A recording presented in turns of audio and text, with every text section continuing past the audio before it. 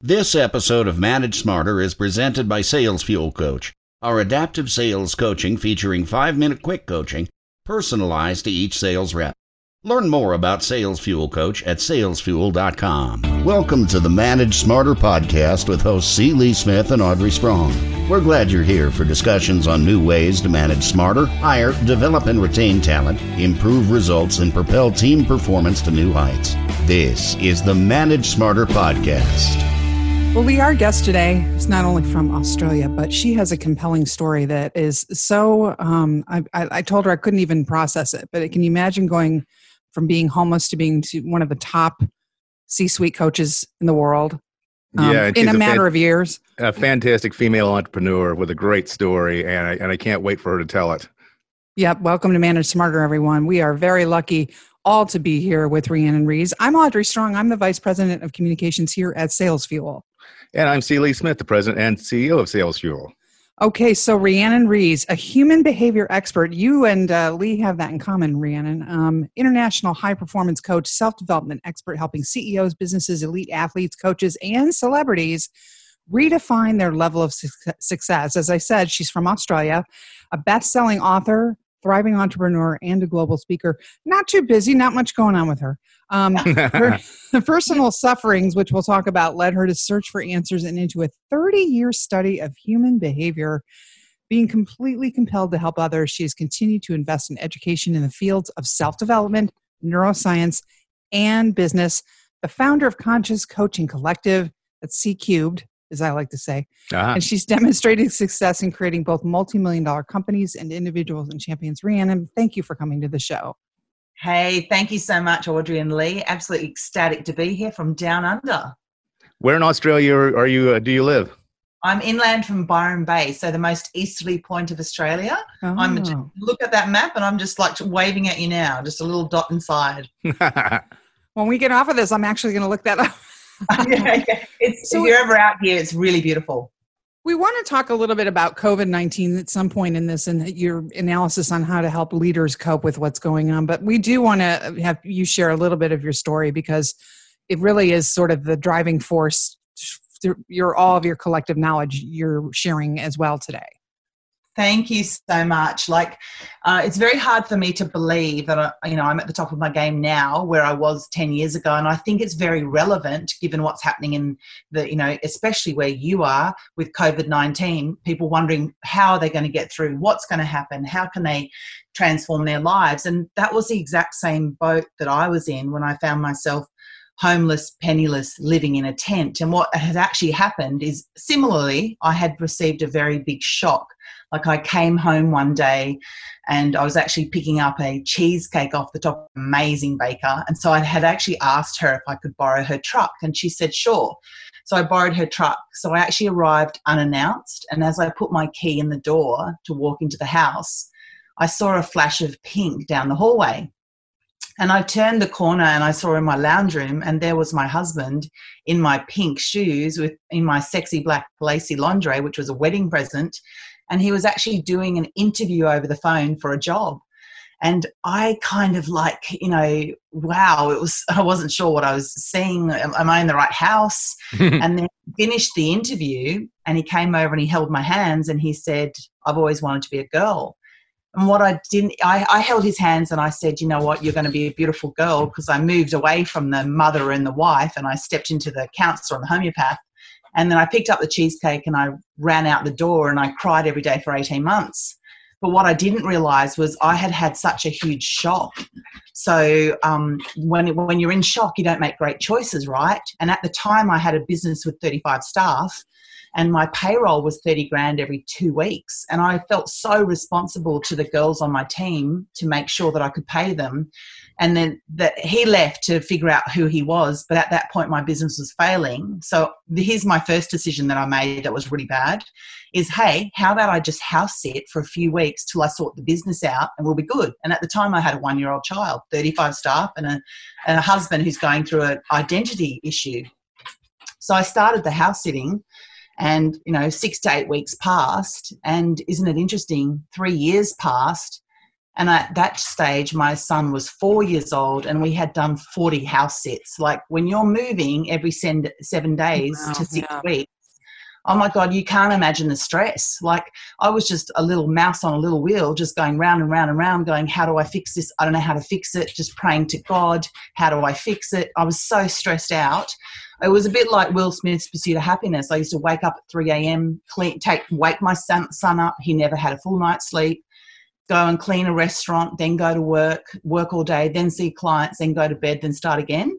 And because you're just on this wheel, there's no time to think differently. What I didn't realise is I had a poverty victim scarcity mindset.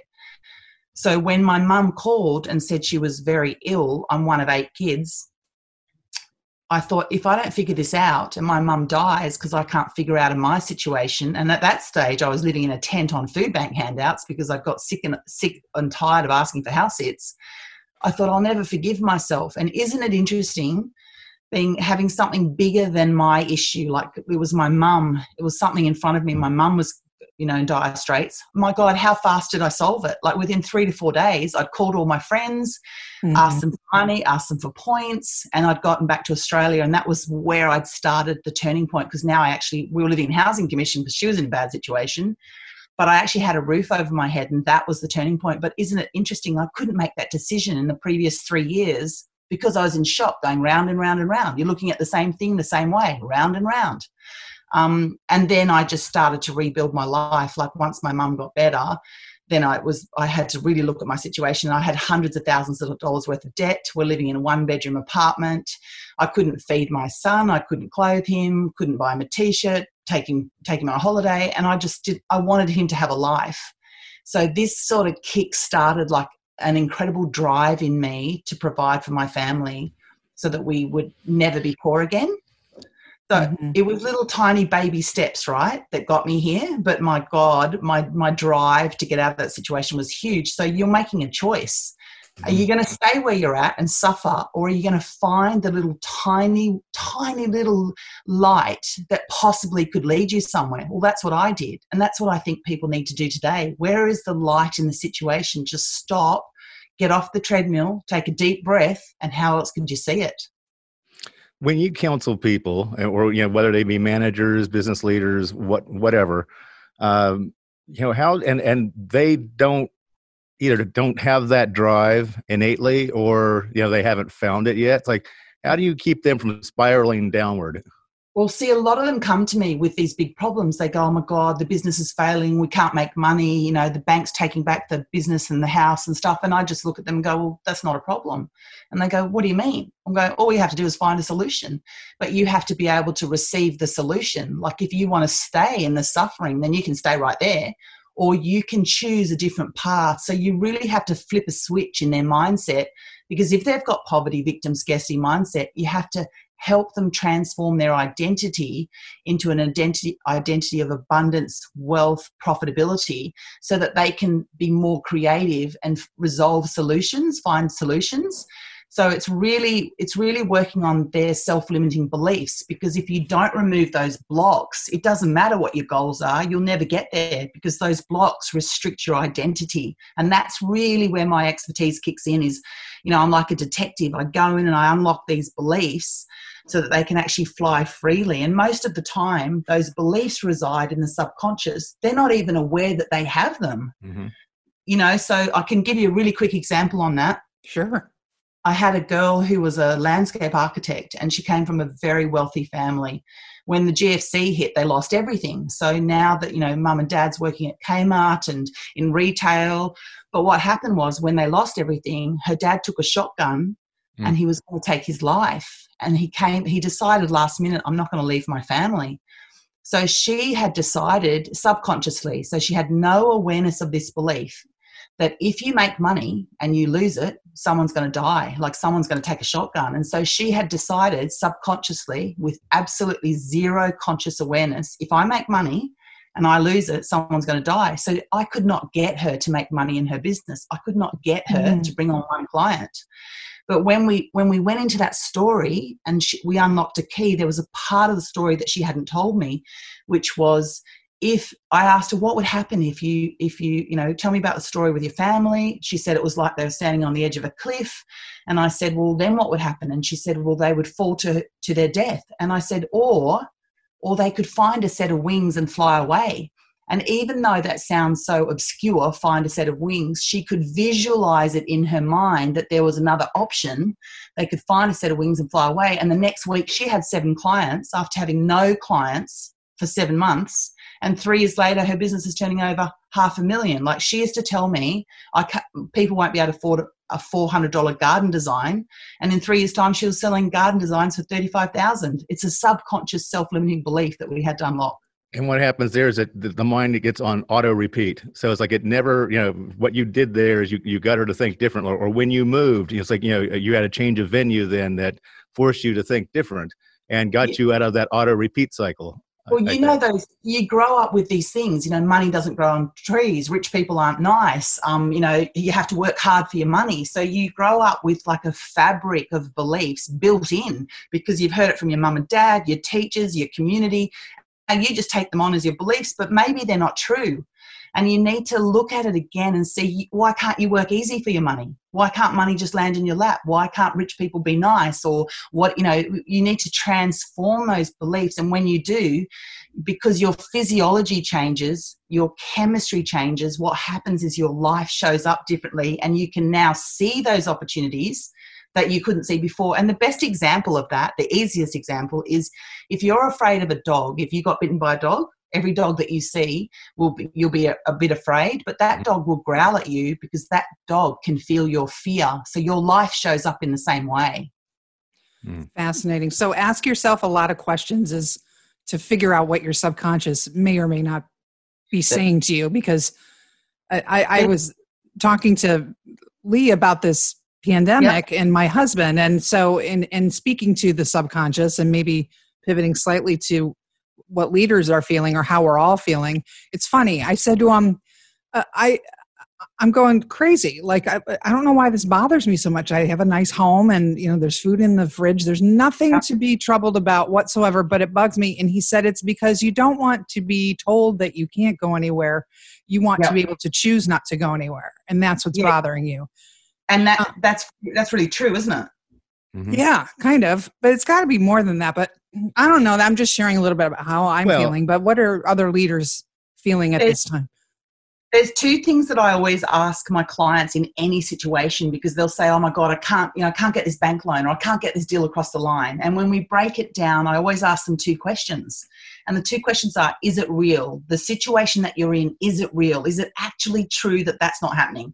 And then I ask them, is it true? Is it real? And is it true? And they always come back with, well, no, it's not real. And no, it's not true. Because the second that you realize that you're more resourceful than that, all it requires is creativity of thought, then bang, you've solved your problem. Like, how is it possible that the most number of millionaires came out of the Great Depression?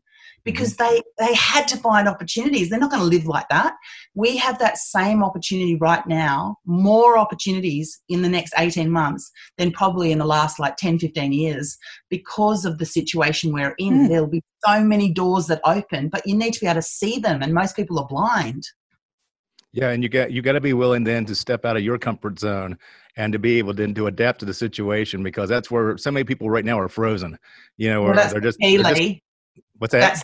That's the key, Lee. They're frozen. They won't get out of their comfy slippers. They're stuck. And one of my favorite questions is it a fact or a feeling? Yeah, exactly. Correct. Great question. So, and Lee has always said, when this whole thing hit, I remember, Lee, you said, oh, it's go time. Like, stick the accelerator and push that baby to the floor. It's go time. And I was like, what? Everybody, wait a minute. Let's talk about this. You know what I love to do? I love to give myself challenges because I want to see what I'm made of. What am I capable of? Like, I don't want to be on my deathbed looking back going, I could have, should have, would have. So one day I decide, how fast could I make a house deposit happen? Why not, for kicks? Go to the bank, find out if I can, carry the mortgage and all that. And they said, sure. And then they said, you need your house deposit on this date. And you know what I thought? I'm not even going to try and get it until the date that it's due, because what could I do if I really put my mind to it? So I woke up that morning at 8 a.m. and I thought, oh, well, I'll wait till 11. The money needs to be in the bank at 4. And I didn't have a clue. There was no money, whatever. And I just came up with 10 ways to make the money happen. And I had it in 5 minutes. I went, oh, that was a bit easy. So how do we get business leaders in to be unstuck or unfrozen because they're fearful of civil unrest, of the pandemic, swine flu after that, and it's like economic issues and everything like that? How do we get them to get moving again? You can't be coming from a place of fear. Like, what you need to be coming from a place of opportunity. So what we need to tap into is those brain waves, those subconscious brain waves that work at the speed of light. Like, your subconscious mind processes 20 million pieces of information a second, but your conscious mind processes 40. So I know where I want to hang out. The way that you access that is meditation, is to be able to see in the periphery of your vision, not what's directly in front of you. So when you're looking at the things directly in front of you, that's more a conscious mindset process. Like, I see my computer right now, blah, blah, blah.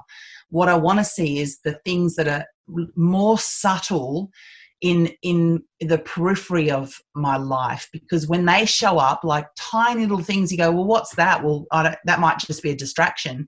You need to look at it and entertain the idea, what could I do with this? And then fit it into your business or your life to make it work. So for example, like, I've been a purist coach for 12 years and I had 2 little opportunities that showed up 18 months ago. And at the time I thought they were a bit annoying. I'm just like, well, that would just be, I'm not really interested. And then I thought, well, let's just have a little closer look at this. And I dedicated a little bit of time to these opportunities and kept going with my coaching. And they ended up being hugely lucrative opportunities for me that have now combined into my whole coaching business. If I hadn't taken the time to look at something that seemed like a distraction, if I hadn't even noticed it, it was my subconscious mind that noticed it, that said, hey, look at this. I'm like, well, how does that work? And that's the thing, is you have to entertain ideas that you don't normally entertain. You need to see it through a different lens. You need to see it in a different light. So how do you do that? Meditation is going to increase your awareness. It'll change the way your brain works. It's interesting. My doctor just ordered me to meditate 15 minutes a day. So yeah, I'm with your doctor. I'd go half an hour. Oh, well, maybe I should try that. I don't know if I can sit still that long. We'll have to see how that goes. You know what? Start with 5 minutes a day, and each day add another 5 minutes before you know it. Like, I do meditation every day. And I mean, I don't even need that much sleep. Like, I'm always energetic. But what it does is it allows me to see so much more in my world, and it changes your brainwave activity. So you're tapping into something that's much calmer, that has the capacity to actually bring your world to you. Yeah, I was reading some of your material, and you said that the number one mistake that managers make is that they believe that the bottom line is the goal line for their company, and that you believe that employees need to feel valued and feel their contributions count. And my question to that is like, well, the bottom line is measurable. It's a number. It's like, how do you go about measuring the employees feeling valued and that their contributions really matter? Well, the thing is, because you're only as good as the workforce that you have. And so if your focus is purely and solely on the bottom line, just the numbers, and you miss the fact that you have an incredible team, and I'm talking way more than diversity and inclusion. I'm talking tapping into that EQ, that tapping into their emotional capacity. If you actually keep your team fulfilled and you start to see their strengths and harness their strengths, you will 10x, 100x your business, because when someone feels valued and they're working on point with their strength, oh my God, your business is going to go through the roof. Like, the numbers, you'll be like, wow, like we just doubled, quadrupled, 10x our business. See, sometimes you've got people in your team, they don't realize their strengths because you can't see the label of the jar when you're inside it. You need to realize the asset that you have is in your HR. And then, of course, it's in your business, like in terms of technology or niche marketing and leverage and stuff like that. But your people will be your greatest asset first, your people. So we're still measuring, the bottom line. But yes. But instead of focusing on the results, we're focusing on the behavior, the temperament, the motivation, the values, then that actually lead to the results. Lee, you are catching on quick. That's exactly what I would do. So when I go into a team, I'll interview every person in the team and I'll figure out where their strengths lie, and then I'll start to move them in the business to harness their strengths and then catapult results. And the other thing is too, when they feel valued and heard and you're harnessing their strengths, how good do they feel when they come to work? Because they feel like a rock star. Right. Everyone loves to be heard. And if you'd like to hear more from Rhiannon, consciouscoaching.coach is the website, and rhiannonrees.com. And then your Twitter is inspirational LI. That's it. It. And LinkedIn. What a pleasure. And lots of great tips. It was really, really fun to get up this morning, and you're a bright light and a great way to start the day recording today. I have just absolutely enjoyed this. It's gone way too fast, Audrey and Lee. Thanks for spending your evening with us. Yeah. You're so welcome. Yeah. Thanks for listening. If you enjoyed the show, please rate and recommend on iTunes, Overcast, or wherever you get your podcasts. You can also get more great information at salesfuel.com.